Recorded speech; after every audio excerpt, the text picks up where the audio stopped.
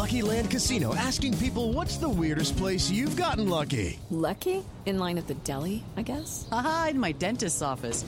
More than once, actually. Do I have to say? Yes, you do. In the car before my kids' PTA meeting. Really? Yes. Excuse me, what's the weirdest place you've gotten lucky? I never win and tell. Well, there you have it. You can get lucky anywhere, playing at LuckyLandSlots.com. Play for free right now. Are you feeling lucky? No purchase necessary. Void where prohibited by law. 18 plus. Terms and conditions apply. See website for details.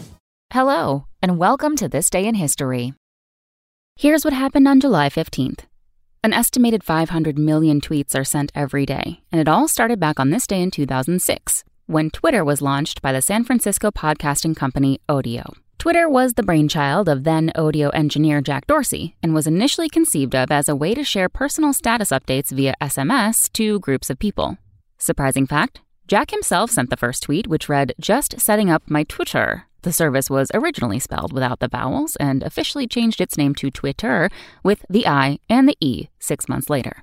Also on this day in history, in 1903, the Ford Motor Company took its first automobile order, and in 1971, President Nixon announced his historic visit to China. That's all for today in history. Tune in tomorrow to learn a little bit more about the world around you. And of course, have a great day.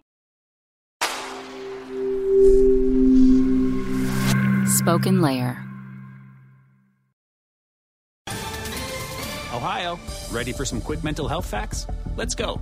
Nearly 2 million Ohioans live with a mental health condition. In the U.S., more than 50% of people will be diagnosed with a mental illness in their lifetime. Depression is a leading cause of disability worldwide.